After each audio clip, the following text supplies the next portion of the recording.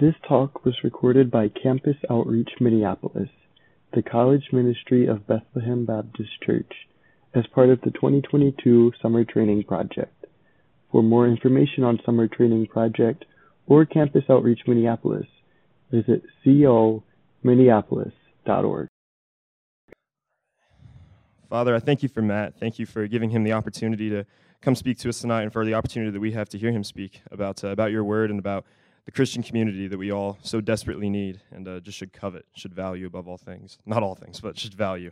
I just thank you. I pray that you would speak through Matt tonight, that your Spirit would give him the words to say, that you would give all of us eyes to see and ears to hear, that you would just speak directly through Matt. Let any words that are helpful to our ears just, again, penetrate our hearts, and any words that aren't helpful just fall to the ground and not be heard. I thank you so much for the opportunity that we have to listen to Matt tonight, and I just pray for him and pray all these things in your son's name. Amen. Hey, everybody. I'm going to move this stand over. I know almost no one in the room, so I just want to help you know who I am a little bit. I have a lot of history in Minnesota. How many of y'all are from CO Minneapolis? Good chunk. All right. And then there are people from St. Louis, right? And there are people from Louisville. Is that right? Is that everybody? I miss anybody? Did I say it wrong? I said Louisville. That's how I say it. What is it, Louisville? Some people say it like that? Louisville. Louisville? That's just real bad. But I have a lot of history, actually, here in Myrtle Beach and in Minneapolis. I came to Minneapolis in 2004 and lived there until 2015 at the U of M. Go Ghosts. And my wife was born and bred White Bear Lake, Minnesota. Went to the U of M. She played volleyball for the Gophers from 2001 to 2005. They went to the Final Four junior year, lost the national championship senior year. Still a wound. Don't talk to her about it. She's not here. But when she was a senior, the girls who played, she's my height, like shortest girl on the team. So she was a DS. She played on the back row, and they were known for their defense. And so the girls on the back row, Lisa, then Reinhardt, Marcy Pinata, and Paula Shinshu, were known as the Three Amigos. And this hasn't really aged well, but at every bus stop in the Twin Cities, there was a picture of those three stacked three high, like a totem pole, with sombreros on. And it was incredibly embarrassing for her. So, and like we went to her grandmother's house sometime in the last several years, and she like unrolled the poster, and she saw it. She was very proud of her granddaughter, but it was ugly. And but that was where I lived. And then from 2004 to 2006, I was on staff at Northwestern, and then also at Bethel at the same time. We just started on those campuses, and then lived at the U of M the whole time on Huron Boulevard. There's nothing there anymore. And then at 612 Erie Street, there's nothing there anymore. Across the street from Paul and Sam Poteet. You guys know, anybody know the Poteets? Right, so we planned our pregnancies with the Poteets, literally. My daughter Annie, who's back there, is 13 years old. She is 6 days older than Maddox Poteet, and my daughter Lucy is 2 months older than Sophie Poteet. And so it just feels really sweet to be here with you guys. We prayed for y'all, like in the early mid 2000s. We prayed for y'all, Minnesota people. Not so much everybody else, but kind of. But I also have a lot of history in Myrtle Beach, like. This church, Pine Drive Gospel Church, Okie Landers, the pastor, just stepped in here to kind of unobtrusively turn the air up, thankfully. But he's just been a really faithful friend and mentor to a lot of us. He's done theology time for us for years and years. And I gave my first talk, I think, from that pulpit, actually, in this church in 2005. So it's kind of fun to be here. I also set and gutted every toilet in your hotel. They're all one-holers. And it's just the grossest way to say a bathroom, isn't it? Like, at least one toilet. It's a one-holer. Come on. But I hope that those wax rings are still holding any leaks in any bathrooms anywhere. When the hotel has not always been what it was, or what it is now. It's really a marvel. It's basically a 4-star now. But when I think this was probably that was an exaggeration. In like 2010, my daughter, Annie, 2010, 2011, sorry, Annie, I realize that you are 13, and this is embarrassing for you, but that's okay. That's how you learn and grow. Two things happened. One of them's going to be really embarrassing for you, Annie, and that's okay. Two things happened this year. We were in the corner in the 4-story. This was like room 206, I think, and Annie was potty training, And one of the things about bringing kids to project is that you're going to hate me for this, is that they can tend to relapse during the project. And so, like, when you have a little transition. And so she was incredibly precocious. I didn't know that in the potty training realm, she wasn't quite 2 yet. But we brought a little squatty potty to the project, and she was in a little rebellious phase when it came to that. And so every time she had to go to the bathroom, be like, go in that thing. And she squatted down next to the toilet, stared us in the face, and peed on the floor. Like, stared us in the face. And so in that same summer, we slept her in the bathroom, because that's what parents at Project do. We slept our daughter Zoe, who's 5 now, at one project in the bathtub. But you got to figure out how to make it work. There wasn't water in it. And so we had a pack and play in the bathroom.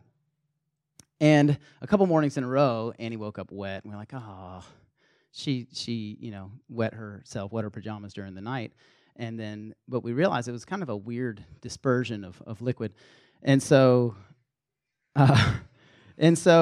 we found out after 2 days that the ceiling had been leaking on Annie for 2 days. And we were like, we're terribly negligent parents to have her here. I can't believe it. That's for the sake of the gospel. That's for the sake of y'all, for the sake of the students that we pray for. But I believe that the hotel's come a long way. So I'm just thankful. I'm thankful for that. But thankful to be here. So the Lord called us to Charleston, South Carolina in 2015. I'm now the regional director of CO Charleston. Down the road, it takes us an hour and 15 minutes to get here. And Lisa and I have been married for 16 years. We got married February 18th, 2006. The high temperature, we got married in Mounds View, Minnesota, in the north site of Bethlehem Baptist Church. The high temperature that day was -7. Yeah, you guys are like, oh yeah. And I do, because I've been in the South for so long, the accents and just the little nuances come back strong. So I heard root beer up here, and I know somebody else did too, because I saw somebody over here mouth it. You did. You mouthed it to the person next to you. You were like, root beer. What's your name? What's your name right there? Emily. When you said it, you said root beer. Yeah. And so it's okay. It's Minnesota, you know. And I also heard, what's your name, guy? Jared. Jared was like, overage. Yeah. You said overage, like real strong with the O. And yeah, so when we moved to Minnesota, a couple things happened. First of all, because we transplanted a team from South Carolina to Minnesota, and so we had this team of Southerners, and so I would talk to Minnesotans often, and I would ask them, first of all, they'd always be like, are you from Texas? And I'd be like, no, the whole South is not Texas. And then I would, after like a half hour of conversation, I'd be like, let me ask you a question. Did you consider me, or just assume that I was ignorant because of my accent over the course of the last 30 minutes? And half the people would say yes. They'd say they thought I was ignorant. I don't feel like I have a very strong accent either. But they would say, yeah, I thought that you were probably ignorant because of the way that you talk. I thought it was interesting. But one of the I don't know if you call this a rude awakening, but a striking awakening was I would go to Northwestern football games. You play football for Northwestern, right, Ethan? I go to Northwestern football games. First game I went to, the thing about football is, first of all, when there's a violation, they throw a flag, okay? Second of all, the middle linebacker for Northwestern at that time, his name was Jordan Daggett. And so this is what I heard the whole game. Flag on the play.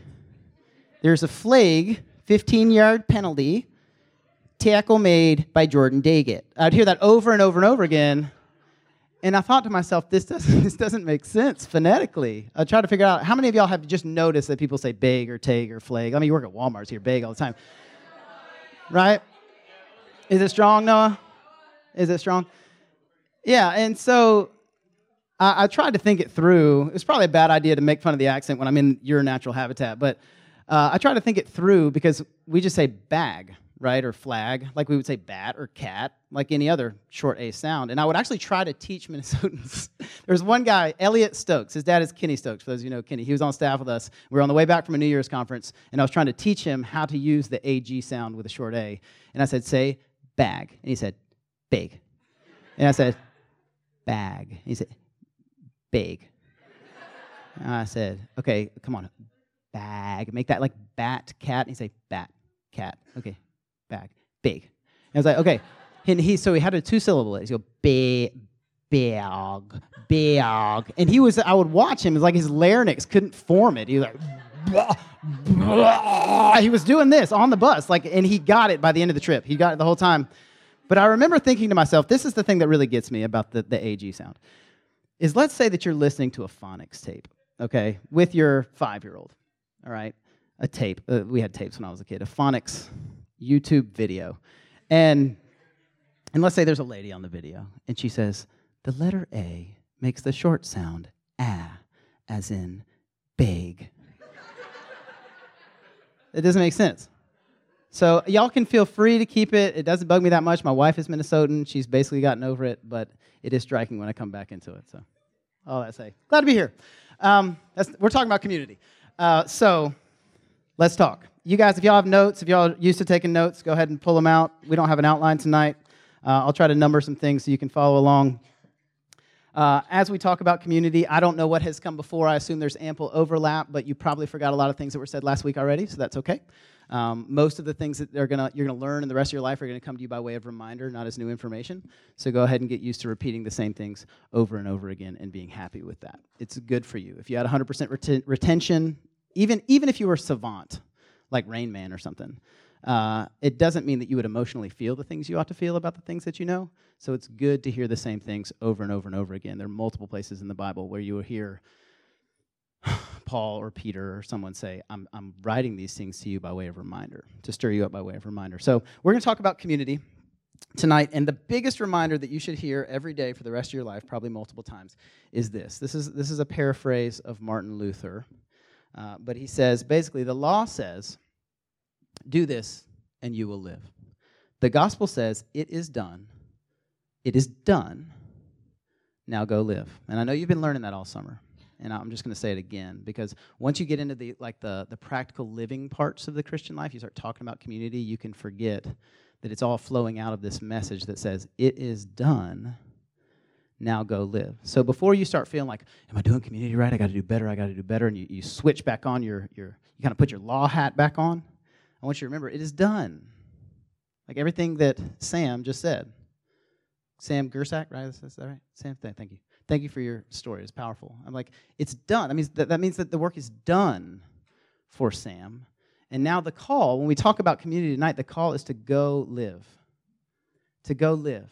Not because you're going to earn favor, ultimately. Not because there's some sort of added requirement for you, but because Jesus is inviting you, now that he has done all the work required for you to be accepted into the affections of the Father, is saying, go live. And so as we talk about community, there are going to be some things I say tonight that don't sound fun or necessarily that palatable. And I just want to remind you at the beginning that this is not a call for you to be dutifully earning those things that you need to do so that you can find some extra identity. All the things I'm saying tonight, as I just basically try to describe what gospel community is, they're all an invitation to live because the work's already been done for you. This is just a description of what life looks like as those who've had the work done for you. So I just want to remind you that as we step into this kind of Trinitarian reality that is gospel community. The other day I was having a conversation with my wife and my sister-in-law, who's not a believer. We were in northern Wisconsin up in Bayfield, if any of you guys know where that is, near the Apostle Islands. And it was beautiful. It's like highs in the 60s, and then I came back to sweltering South Carolina. And she said that she is part of this group that's supposed to like train you in networking. And she's like, yeah, we're supposed to like help each other network with jobs and stuff, but really we use it to get to know each other and go deep. And I thought to myself, she's describing something like what we do with like discipleship groups or Bible studies and stuff. And I thought to myself, why don't people who aren't believers just say that the body of Christ is what they're looking for? Why don't they say it? Because it's just right there. It's like this giant elephant in the middle of the room.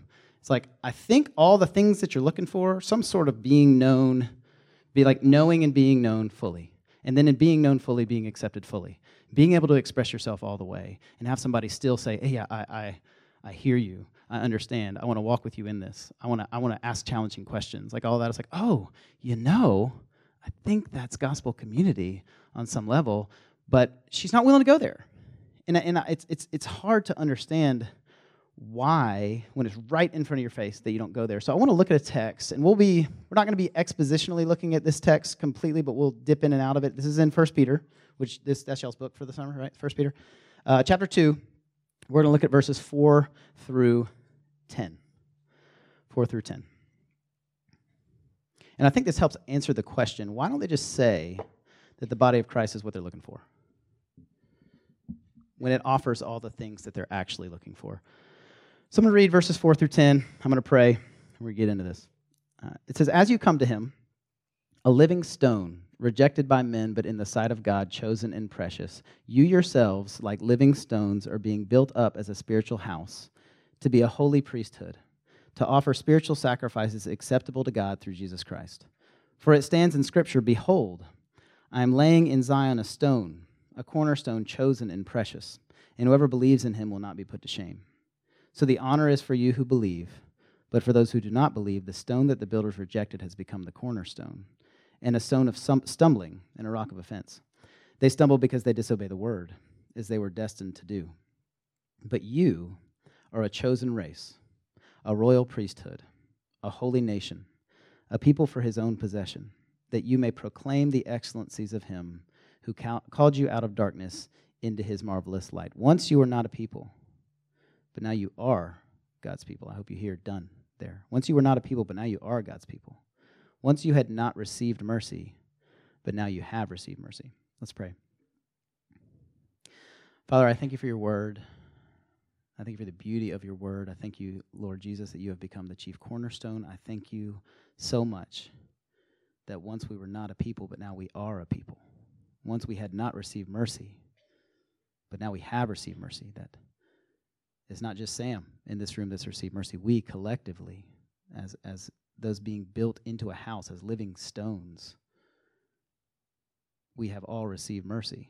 And I pray, Holy Spirit, that you would help that to land on us. I confess that never in my life have I felt and expressed myself and my emotions, my praise, in line with the magnitude of that truth.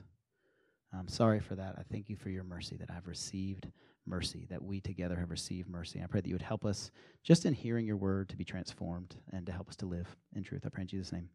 Amen. So the answer to the question, why don't they just say that the body of Christ is what they're looking for, I think is found in this passage. First, in the very first phrase, "As you come to him." As you come to him, Jesus, a living stone, rejected by men, but in the sight of God, chosen and precious. You yourselves, like living stones, are being built up as a spiritual house to be a holy priesthood. And so I think what happens in that moment is she's thinking to herself, I want to connect to people in this spiritual house way. I want to connect to people deeply, spiritually, emotionally, but I don't want to come to him.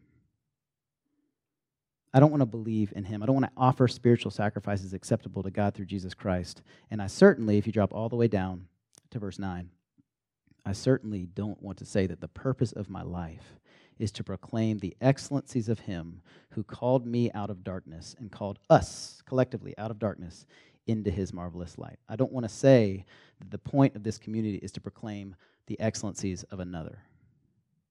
And so what people want, they want to know and be known. Right? They want to have this intimate connection. They especially want to be known. If you ask somebody a question about themselves, they're going to talk for a long time. And they want to know that they can be fully accepted, but they don't. And this is the distinction. I think one of the primary distinctions between a believer and not is what they don't want to do is say, my life is to lift up another.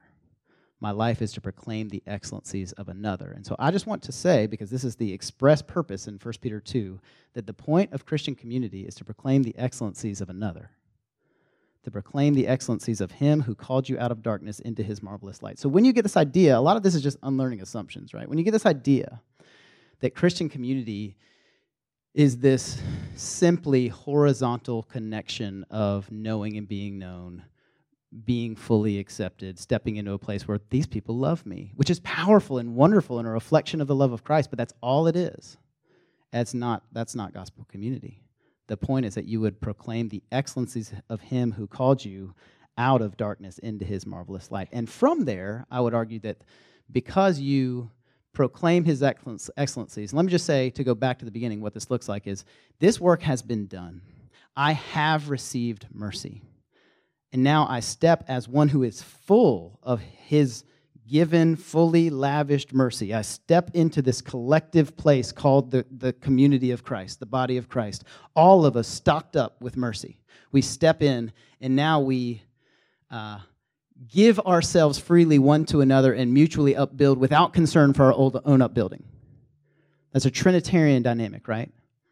The idea is that Jesus is full, the Son is full in himself, the Father is full in himself, the Spirit is full in himself, and they mutually upbuild the other person. They praise, they honor the other persons of the Trinity, but none of those, because they are upbuilt by the others, none of those is concerned with their own.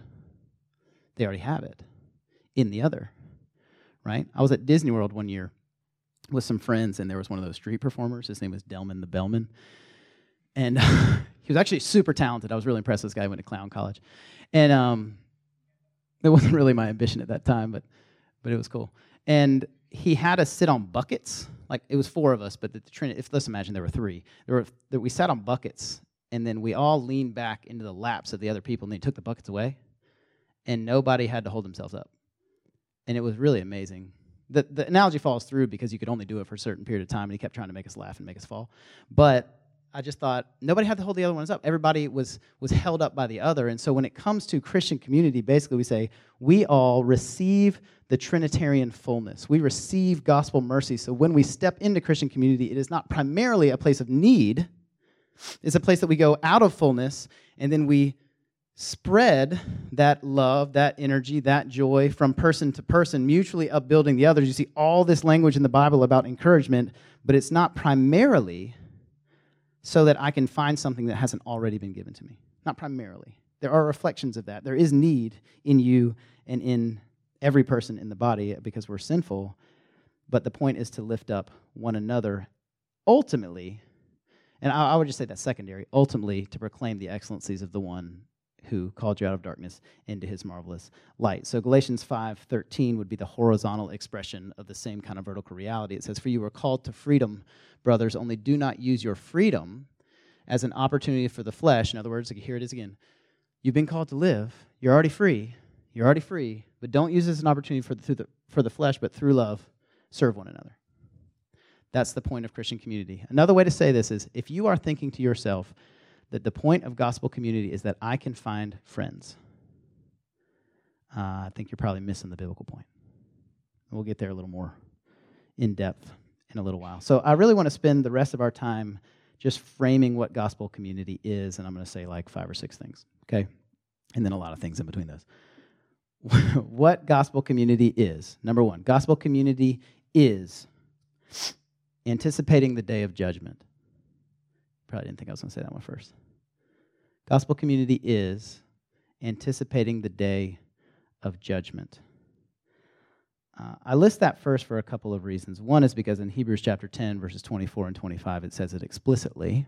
I think I have a slide for that one. Do I have Hebrews 10, 24, 25? I don't? Okay. Well, I'll just read it. Hebrews 10, coming off a whole treatment of how Jesus has done the things that has made the final offering that you don't need to make anymore. It starts to talk about how we live together, and in verses 24 and 25, it says, "Let us consider how to stir up one another to love and good works, not neglecting to meet together, as is the habit of some." This is an exhortation toward community, an exhortation toward togetherness, but encouraging one another, saying, "Come on, let's do it. We can hold fast our confidence firm to the end. Let's do that together." And it says, "And all the more as you see the day drawing near." There's a quote from Martin Luther I heard a few years ago, really, really helpful for me. He said, in the Christian life, there are 2 days that really matter. There's this day and that day, meaning the present and the day of judgment. And I just was teaching in Sunday school yesterday in 2 Peter chapter 3, which talks about the day is going to come like a thief, and the heavens will roar, and the heavenly bodies will be burned up. It's a scary apocalyptic passage. And I thought to myself, I think about death a lot. I think about heaven and eternity a lot. I don't think about the day of judgment that much. I don't think about the apocalyptic moment of the second coming, the heavens roaring. I don't think about the heavenly bodies melting. And it just made me think, I think I can get this kind of utopian ideal of I can get together with a community of like-minded believers. Sometimes Northwestern College can feel like this, or Bethel can feel like this. Where it's like, oh yeah, we can hang out together, and it'll be really sweet. But the reality is, we're on a conveyor belt towards judgment. We're on a conveyor belt towards eternity. Every person lives forever. And so if nothing else, I just want you to think to yourselves, not to divorce your mind from every person lives forever when you think about what gospel community is. This is your eternal family, and judgment is coming. So when we consider how to stir one another up to love and good deeds, when we consider assembling together, the reason we do that, or the reason we emphasize it with more vigilance, is because we see the day approaching. That's number one. Number two, the gospel community is a community.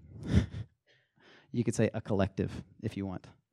Gospel community is a community or a collective. We live in an individualized culture, a strongly individualized culture relative to most cultures in the history of the world, but the Bible is a pluralized text by and large. When you read 1 Peter, it's written to a group of people. You are a chosen race. You are a holy priesthood. You are did I mess it up? Royal priesthood, a holy nation, right? Like y'all, this is where the South comes in handy. Y'all are that. In Colossians chapter 3, verses 16 and 17, it says, let the word of Christ, I think I have this one. Yeah, I got this one, Sam? Huge. Let the word of Christ dwell in you richly, teaching and admonishing one another in all wisdom, singing psalms and hymns and spiritual songs with thankfulness in your hearts to God. And whatever you do in word or deed, do everything in the name of the Lord Jesus, giving thanks to God the Father through him. So that you is a y'all. That's a vosotros in Spanish, for those of y'all who have ever studied like Castilian Spanish. Vosotros. Yeah, vos. So let the word of Christ dwell in y'all richly. That this is plural. So even when you think to yourself, ooh, yeah, this is a good word for me. Tomorrow I need to let the word of Christ dwell in me richly. That's not what it's saying. It's saying your brother or sister in the Lord needs to say things to you about the Bible. Like y'all need to do that together. You need to sing to one another those things. And so we have on our staff team in Charleston, we have a flavor. We have 30 flavors that we try to taste like. And it's a weird way to say it, but that's what it is. The flavor of our team, right? And so one of them is we say beware of TAWG, T-A-W-G. I don't know if y'all know that acronym, TAWG, T-A-W-G, time alone with God. It's a good thing, but we say beware of it only because of this passage right here. It's like we can be so hyper-individualized that we forget that most of the Scripture is written to people in the plural, much less that the printing press wasn't invented until 1440, and so people didn't have individual Bibles to go study with anyway. It doesn't mean that we don't have a wondrous privilege in being able to study the Bible individually, but the point of what it is to actually live the Christian life is to let the word of Christ dwell in y'all, you all, richly. So you're speaking these things. So it can make you feel strange when you think, what is the depth of my normal conversation with another person? Is it mostly goofy? Do I mostly talk about sports or weather? And then maybe when I have a one-on-one, we open the Bible, but otherwise we don't, because I don't know that that's the spirit of this necessarily, is to let the word of Christ dwell among you richly. So point being, this is a pluralized Bible with a high emphasis on being a collective. And so I just want to admonish everybody in here, because there might be some people, I know that there's the spectrum of introverts and extroverts in the room, and I think personality is legitimate. As I get older and older, I find myself supremely aware of the different lenses in the room and how people take things in. And there are some people in here that are like, man, I just don't really love being around people. Hopefully you don't say it just like that. That's not true. I'm just going to say it like that. There are some people who don't like being around big groups of people for long periods of time because they can get drained over time. That might be true of a lot of people in this room. I would argue that the entire personality of your generation is moving its way introverted by nature of pre and accelerated during COVID. And that's not a negative necessarily. There's some negatives and some positives. But all people are relational. Y'all know the movie Frozen? Personal fave. And actually it's not. I think Frozen's really good. I thought Frozen 2 was disjointed. But in Frozen, there's a part when Kristoff and Anna are walking up to North Mountain because Elsa's kind of gone off the rails and she's already up there. She frozen fractals all around up there, and they're walking, and Kristoff is kind of bugging Anna, and he's like, "Hey, why are you just chasing after your sister? Have you ever thought that maybe she just wants to be alone?" And she responds really quickly in a little pithy statement. She says, "Nobody wants to be alone. Nobody wants to be alone." And that resonated with me. I remember when I saw it. We were driving to Minnesota, and the kids were watching Frozen in the back seat, and I saw it really dangerously in the rearview mirror while I was trying to drive. And I thought, oh, that's good. That's good, Anna. That's good, Kristen Bell. That nobody wants to be alone. Nobody wants to be alone. Like, we are image bearers of God, Father, Son, Holy Spirit. We are made to be in community. And so I think that everybody in this room probably is less good at being connected to other people as they should be. And I realize I might be treading on delicate ground because in psychological terms, somebody in here might be like, well, what about codependency? And I would say I think it's a real thing. I think most people are more self-isolating and hyper-individualized than they need to be. Most people. And I think some people wield their introversion that way. Some people wield their psych talk that way. I'm super extroverted, so I'm aware of that, and I don't want to like impose my extroversion on you. But I do want to impose biblical community and relationality on you. We live in a collective. You are members one of another. That's what Romans 12:5 says, that you are individually members one of another. You are one body. This is your eternal family. And so the implication would be if someone asks you, what are you going to do with your life? It's good for you to think, our life. Even if you don't know who the our is. Exactly. You're not your own, first of all. You've been bought with a price. You glorify God with your body. And secondly, you are part of a collective. You're part of a body. And so it's not just your life in college. It's not just your life anywhere. You are part of a chosen race and a royal priesthood everywhere you are. No one wants to be alone. So I want to counter that briefly with a quote from Dietrich Bonhoeffer. Has anyone ever tried to do the German pronunciation of that? I'm not going to try. Let him who cannot be alone be aware of community. Let him who is not in community be aware of being alone. Each by itself has profound perils and pitfalls.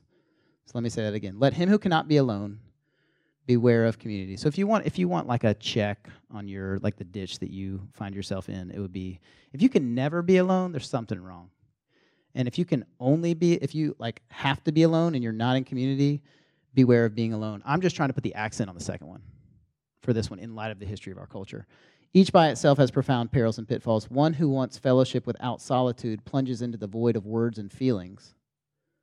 And the one who seeks solitude without fellowship perishes in the abyss of vanity, self-infatuation, and despair. Gulp. So, Dietrich said that in Life Together. Take it for what it is. More practically, in light of us being in a collective, being together cannot be virtual. Being together cannot be virtual. It doesn't mean that there wasn't a season where it's like we have to be virtual.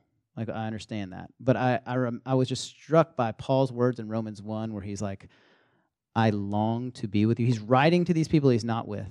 And he's like, I long to be with you, that we might share, be encouraged by each other's faith, both yours and mine. I long to be with you. We mutually encourage. He's saying, even as I write these words to you, I'm writing scriptural inspiration to you. We got to be in person. We've got to be in person.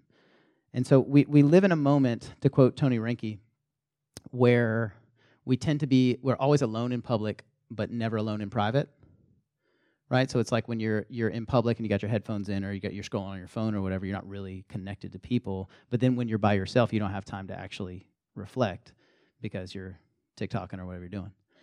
And so just consider being together cannot be virtual. Another way to say this is your Instagram friend is not your friend. I'll just put it real plainly. It's obviously there's some overlap there, and there's somebody who might be your in-person friend, but they're not your friend by virtue of that. I remember meeting a student for the first time. This is the first time I'd heard this. He went to the U, and he had never had a real friend, he said, that he didn't meet through online gaming. And I was like, holy crap, like what does that mean? And I'm willing to consider that we live in that day, but I'm just going to show my cards and say, I don't have authority in your life. I don't have authority in my staff and students' life to make this happen. This is a whole other talk, but I tell my staff that I think that they should be done with social media altogether, all of them, all the way. I think there are redemptive things, but I think it's like 15%. So y'all, I am not your pastor.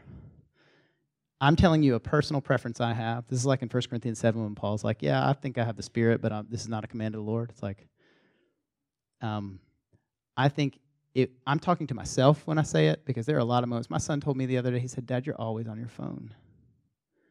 And I thought, I've done this before, but it took a lot for me not to throw my phone across the room, because I'm mad at myself and I'm self-condemning the whole thing. In that moment, it's not good. It's sin in itself. But I thought, oh my gosh, he better not get to 21, 25. And someone said, hey, what's your relationship like with your dad? And he says, he's always on his phone. Be brutal. So just don't be that person. Okay. And finally, just to hammer home the second one, the rest of the points will move much faster. Family is an analogy for the church, not the other way around. Like, the people in this room are your eternal family. We put a lot of stock in the focus on the family thing, and I think there's some real beauty and benefit to that. But at the end of the day, Jesus is very clear that family in biological family is a shadow of and a metaphor for your eternal family, which is the family of the church. And I think the implication of that is basically to say, however close I am with my family, I should be like that with other believers. And probably more so, because a lot of us are now thinking about whatever dysfunction we have in our families. And I'm like, I hope it's better than that. But that means the kind of agony you have emotionally over the travails of your family, you have over your brothers and sisters in the room. It means that one of your first thoughts in the morning goes towards one of your brothers and sisters in the room. That's how this works. Like, you're connected to their life. Doesn't mean you're responsible for their salvation. Doesn't mean there aren't moments for you to remember God is sovereign over their life, but you agonize over them. It's exactly what the Apostle Paul says about himself when he thinks about people in the Bible. He says in 1 Thessalonians 3, "For now we live if you are standing firm in the Lord." So it's actually a collective. Okay, we're moving faster. Number 3, the gospel community is deeper than classical friendship.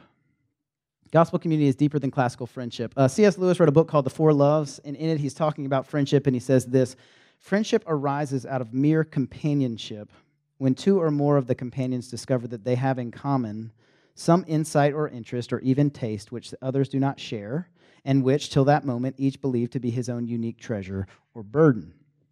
The typical expression of opening friendship would be something like, "What, you too?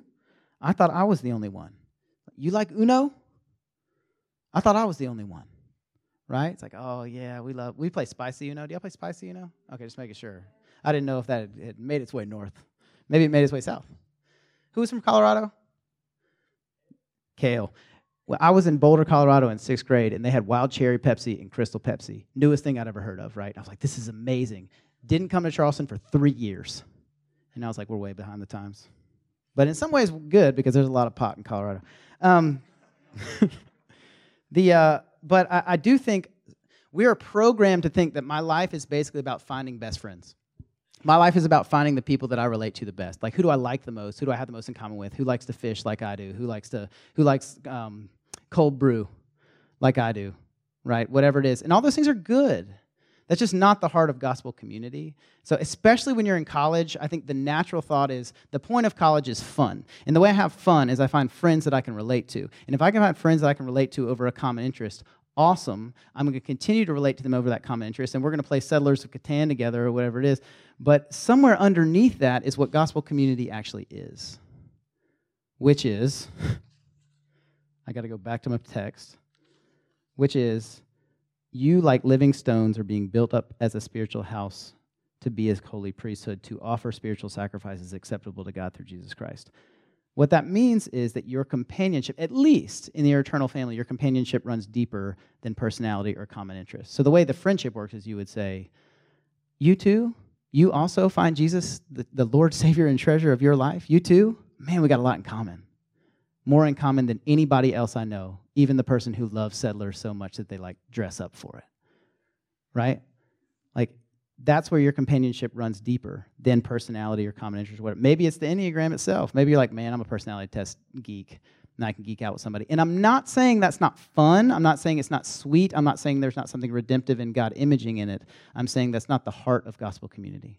The heart of gospel community is to know and make known the excellencies of him who called you out of darkness into his marvelous light. What that means is, and you're feeling it all summer long, I know it because you got people in your room that you're like, that guy's weird. That girl's weird.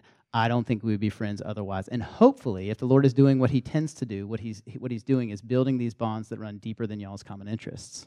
And you're realizing, oh, that's my eternal brother. Like, we're going to be brothers forever. Forever. Like, you're never going to stop being brothers and sisters. Think about it for a minute. Y'all will be family, and much tighter family, in the age to come than you are right now. That means the people in your room right now. So you're not just surviving the summer. These are your brothers and sisters. Tighter than your blood forever. Okay? And that also means that when you think about the friendships that you have brought into college, that you have brought into this summer, that you will have on the campus, that your friendship, because it is aimed at knowing and proclaiming the excellencies of Christ, friends, to say that you're friends isn't exactly the right word. You guys ever seen the wheel diagram before? Y'all done the wheel this summer at all? So you got that wheel, Christ at the center, right? Like the gospel of the cross at the center, and then you've got 4 spokes, 2 vertical spokes, 2 horizontal spokes. The vertical spokes are the word and prayer. This is God communicating to you, you communicating to God, and the horizontal spokes are fellowship and evangelism. Meaning, if there's somebody who doesn't know Christ, your relationship to them is called or defined by evangelism. And if they do know Christ, your relationship is called or defined by fellowship. In both cases, the point of your relationship is to proclaim the excellencies of him who brought you out of darkness into his marvelous light. So I think it's just helpful for you to consider the paradigm that this person who I think of as my friend is not just my friend because we're in fill-in-the-blank club of interest together, but because we together are proclaiming the excellencies of Christ. And then don't conflate those. Like, instead of just making those kind of run, either linking them or making them run alongside of each other, where you're like, yeah, we both love basketball and we love Jesus. We say, no, there is one incomparable bond in our life. And the fact that we love basketball is sweet and peripheral. Okay? Okay. Almost there. Number 4. Gospel community is, to borrow your theme, exilic. Exilic. And this kind of comes with anticipating the second coming, anticipating the judgment. But we're not a commune, like maybe an Amish commune or a monastic commune or a convent where it's like we're just going to hide from the world. We're in it. Maybe a better way to say it, if you think about what the early church was, would be an advancing commune, like an aggressive, attacking commune. So we had a conference at church about a month ago where a guy came in who's a PhD, and he just lives in, swims in, learning the 2nd, 3rd, 4th century church. And he said what they were was a group of people who were like Acts 2, Acts 4 say, they were together. They had all things in common. They devoted themselves to the apostles' teaching and to fellowship. They devoted themselves to the breaking of bread and prayer. No one claimed anything as their own. They sold everything. They laid it at the apostles' feet. They distributed it to whoever had need, and then beyond into the centuries after the apostles. But they were having favor with all the people. The Lord was adding to their number day by day. Like they were on a mission. So if your thought of gospel community moves to, man, we're going to have so much fun Friday, and not, we are a platoon. Like we are fighting for the souls of people. We are proclaiming the excellencies of him who called us out of darkness into his marvelous light. When you read 1 Peter, what you realize is this is a beautiful group of people who have a very clear mission. And they're being reviled for it in every sphere of life. And so Peter gives exhortations about different social spheres, different areas of life where you're going to suffer. And you're going to suffer because you know what you're for. You're for proclaiming excellencies of Jesus. You're being built together, but you're not being built together in a vacuum. You're being built together as you move forward. So you're exiles, in other words. You think of your citizenship in heaven and you're moving forward. And so when I was in college, my experience of this, and I'm sure I glorify it, but my experience of this was We had a ton of fun, but we didn't have fun just because we had fun. We had a common vision. We would say, I remember I would meet with my brothers and say, who on the hall needs to hear the gospel? Who hasn't heard yet? Who needs a follow-up? How are we going to engage this person? We would get up. This was so dumb. We'd go to bed at like 1 in the morning and get up at 6:30 to pray. And by the end of the week, we were so tired that the guy who was discipling me at that time, he fell asleep during his own prayer. He goes, Lord, I pray that today you would protect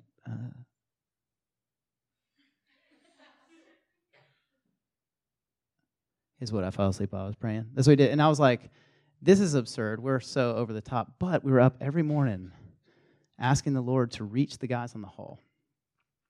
And God, we had fun. We had so much fun because fun wasn't the aim. Because just our friendship wasn't the aim. Because our aim was to proclaim the excellencies of him who called us out of darkness into his marvelous light. It was an exilic existence in that way. Last couple things. Here we go. 5. Gospel community is unconditional. Gospel community is unconditional. This is going to give you a little bit more qualitative sense of what it is to relate one to another in gospel community. I just want to say, the world is based on performance. The world is based on achievement. The world is based on continued consistent performance and continued consistent achievement. So if you spend any time hearing anything from the media, which we all do, you realize that forgiveness is not a value at all. People don't, that's not how this works. You audition to be accepted, and then you continually audition to be accepted. It is one long episode of America's Got Talent. This whole life, right? And I want you to hear, just as we said at the beginning, but I think what is true about God and us is true about us with us. There is no entry fee. There is no audition to being received in the body of Christ. If someone says, I have a singular boast, it's the cross of Jesus Christ. Jesus Christ and him crucified. Through him, I've been crucified to the world, and the world's been crucified to me. And if you go daily, prove it. That was to wake y'all up. Well, at least it had that effect. Prove it. Prove it again. Prove it again. Prove it again. You said this. You didn't do it. Prove it again. And you become this exacting person. That is not gospel community. If you decide that you're going to cancel a friend, that's not gospel community. The commands of Jesus about forgiveness are incredibly simple, and they're incredibly radical. Not 7 times, but 70 times 7 times. So if you say, well, how many times should I forgive? This person has wronged me. And I'm here now thinking, this is where it gets really, really tough. I'm thinking of cases of abuse, and I know they're in the room. I'm thinking of cases of slander, malice, backtalk. I'm thinking of adultery. And I'm not saying that there isn't experiential wisdom to apply to those moments. I'm not saying simply act like nothing happened. I am saying there is no cause for sustained unforgiveness ever in your life. And if forgiveness is not like the beating heart, I believe the distinguishing attribute of a Christian is mercy. Like radical, I can't believe you forgave them mercy. And if you can't live in that, then you're still yet to, I think, really experience the depths of the love of Christ for you.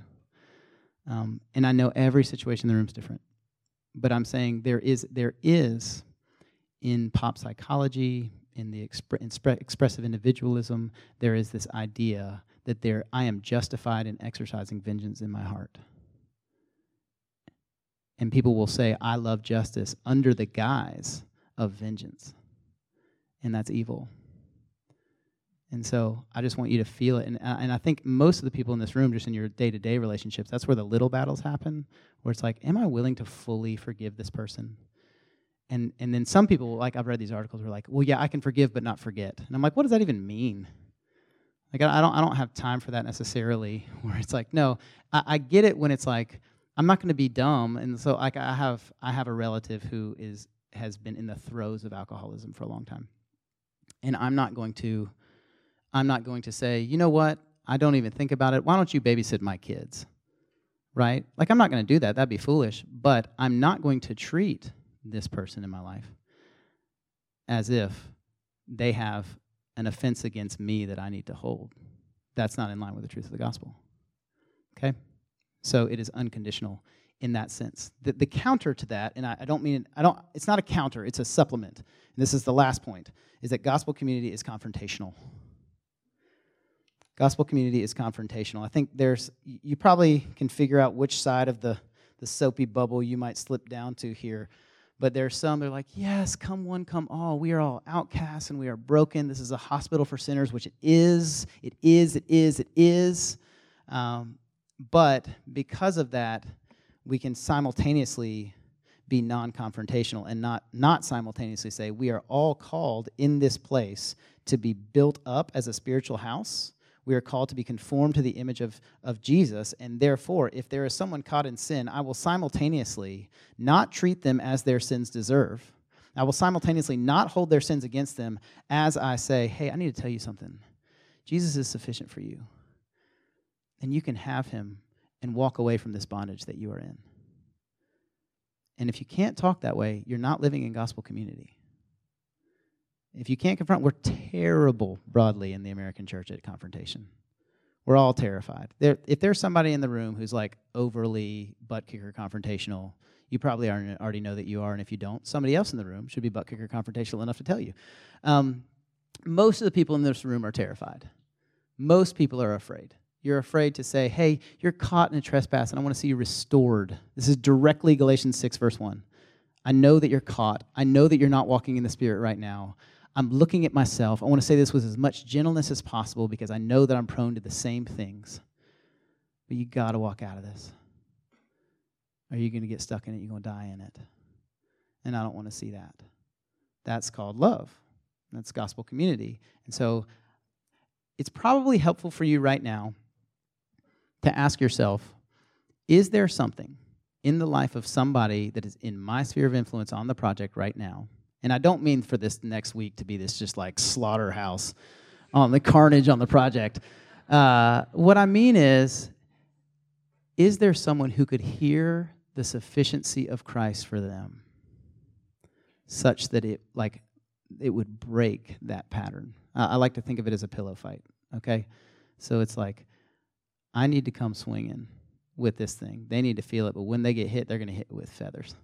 They're going to get hit with, hey, I see that that you're kind of stuck in this bondage. I want you to know Jesus died for you. Boom. You have no need for there to be any more approval from anyone because you are stuck up. Boom. Your daddy owns the universe. Boom. You know, it's like that's the thought process. And so we have this like in our minds about confronting somebody because we forget that what we're offering them is life. It goes all the way back to the beginning. Say, I want to invite you to live. Would you come and live? I'm going to offer you life. Would you take it? There is full joy for you. Do you want it? And I want you to know that I'm with you because I suck at this too. I'm bad at this too. But that's how we have to learn to talk if we're going to do gospel community well. I just think there was enough security and freedom in the early church when I read it to be like, I think these people were free enough to say stuff. And they were probably bad at doing it all the time too. And then somebody else would be like, hey, would you confront me some more?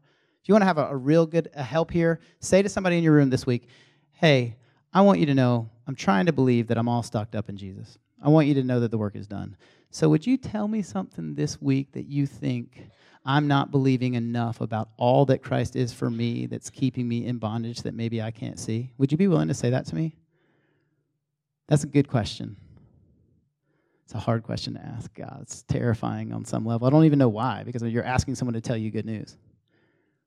But maybe that's a takeaway, okay? So we'll finish here. Practically, just a few things. These will be 30 seconds each, okay? And then we'll be done. I know it's really hot in here. Sorry. Practical considerations. One, we're not home yet, okay? We're not home yet. That's one of our family's family creed statements. That's our last one. We are not home yet.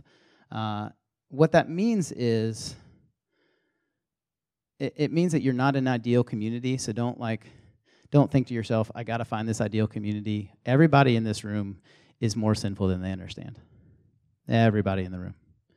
The people, like when someone confronts you this week and they're like, hey, I think this is a problem in your life, you should say, you don't even know the half of it. Like it's worse than you know, it's worse than I know. It runs deep. But we're all too prideful for that, right? And then we keep going, and God's merciful to us. But the practical behind the we're not home yet is don't church shop. Meaning, thank the Lord for the community that you're in because he's sanctifying you and everybody else in the community that you're in.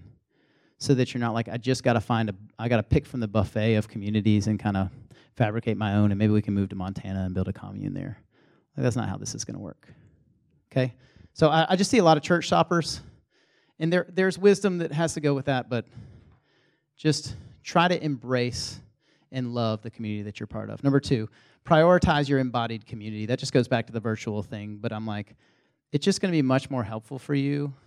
Even one morning I was in my kitchen, and my wife, I was texting a couple of the other pastors on staff. It was like 7:45 on a Saturday morning. And Lisa goes, who are you texting? And I was like, oh, no, this is a couple of the pastors. It's a serious conversation. I'm talking to Van and Leland. And she goes, what are Van and Leland doing in our kitchen at 7:45 on a Saturday morning? And I was like, ooh, babe, you cut me deep just there, right? Like, why are you talking to them? We are here. And I thought, it doesn't mean that you shouldn't ever text. I do it too much. It doesn't mean that there's not redemptive value to texting. I just would say, think about how you can prioritize your embodied community, which probably amounts to put your phone down when you can. We, at our project, I don't know if y'all do this, we do phone buckets. Like we just take up the phones during these meetings. I don't know if y'all want to do that for us, time, you can if you want. And during D groups, we just take up the phones.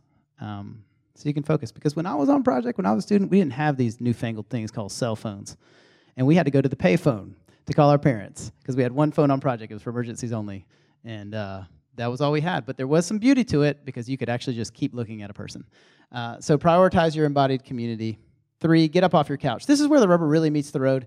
You're going to graduate in a little while, and this might actually pertain to your life in college anyway, but when you get to the quote-unquote real world, let's say that you're working an 8-to-5 job, you got to get up early. If you want to meet with the Lord in the morning, you want to calibrate your mind and your heart in the morning. Hopefully your thoughts go to some other people you want to pray for. How are you going to proclaim the excellencies of him who called you out of darkness into his marvelous light, all that stuff. You got to get yourself presentable to other humans. And then you go to work. Work is tiring. Hopefully you're relating well to people, but I don't know that this is your primary fueling community. Then you get off work, 5 o'clock, let's say. Let's say that you want to do some exercise. So you go to Planet Fitness because it's $10 a month. And you work out there, or you go to CrossFit or whatever you do, and it's like $40,000 a month. And then you you finish that, and you get home, and you're whipped because you just went to work, and then you worked out, and now you're there, and you're like, okay, I could either find community with the kids from Stranger Things, or watch Alone, which I kind of enjoy, ironically. And what are other popular ones? Tell me some popular ones. Netflix and whatnot. What's a show that you watch? I'm not saying shows are bad. Squid Game, one of the most popular shows in the history of Netflix. Okay, so there's this moment. I'm just saying, there's this moment, right? There's this moment where you either say, I'm gonna watch the Netflix, or I'm going to think to myself, how can I step into this place where through love we can serve one another? How can we be built together as a living house? How can we learn to know and proclaim the excellencies of him who called us out of darkness into his marvelous light? And then you got to get off your couch. You got to go somewhere. And for whatever reason, that moment is hard.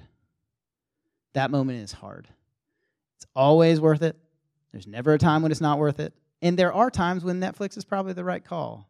But more often than not, in that moment, the right call is to connect with other people. The right call is to be part with your eternal family. I would guess that 90% of the people in the room, including myself, need to heed that call. To think, who am I really experiencing community with? Is it these people on the screen? Jim and Pam from The Office? It's old school, but we watch it over here.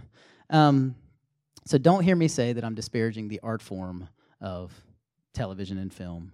I just think it needs to be in its proper place when it comes to that moment when you don't want to get off your couch, because that first night becomes 2, and then becomes a month and a half, and then becomes a year, and then maybe you go to church on Sundays, and then it's just kind of over. And I've been on enough projects to know that that happens a lot, even if you're fired up right now. Since 1999, I've been on projects basically every summer, and I can look at the pictures year after year after year, and I can tell you the people who have walked away. And they are in the dozens and probably the hundreds by now. So get off your couch. I'm serious. Like, think about how you're going to intentionally schedule ways to be with people. Do it at school, too. And then last, this is for kind of calling question. The question is, who am I going with? Who am I going with? And that means when you consider your calling, when you consider what the Lord would have for you in your life, it's not just your life. And so what you're asking, my wife and I are asking ourselves this question right now. We just had this conversation like 2 days ago. It's not just what are we going to do or where are we going to be, but who is going to walk alongside of us in this? Who is the community that is coming with us? Who will be with me that we might be built up together as a spiritual house to be a holy priesthood? What is the church community that I will be part of wherever I'm going? So the primary aim is not however many zeros you can have in your salary. The primary aim is not even how you might demonstrate your gifting in your studies, your major, the best. The primary aim is to proclaim the excellencies of him who called you out of darkness into his marvelous light. Everybody lives forever. Okay? So I'm going to pray. I know that was a ton. I'm going to pray. And then we have one question to think through for a minute. Father God, I just ask that you would help a couple of these things to land. And I pray that I just don't know the situations of the people in the room. I ask that, I think about some of the things I just said and how sensitive they can be. I ask that you would help people run back to the foot of the cross and remember that the work has been done. Man, there's so many things that you could condemn me for, and you do not. You call me your son. You call us together your living house, your sons and daughters, your family. And so I pray that sense of grace would be on this room, and then you would help us to remember that we have an invitation to live, and there'll be a couple things that rightly convict, that rightly transform, that rightly encourage in here. And I pray in Jesus' name. Amen. Okay, here's a question. Very simply, how have you set up your current community, and how does that need to change? How have you set up your current community, and how does that need to change? And I'm thinking here about, do you still consider non-believing friends from high school who have a common interest to be your best friends, to be your closest family? Does that need to change? Do you connect with believers in your life in a way that helps you and them be mutually served as you know and proclaim the excellencies of Christ? How have you set up the community in your life? How does that need to change? Maybe it's just, basically when I'm at school 5 nights a week, I spend about 3 hours on Netflix, and then I go to bed because I just need to study and do that. Think about that question for 4 minutes or so. Go.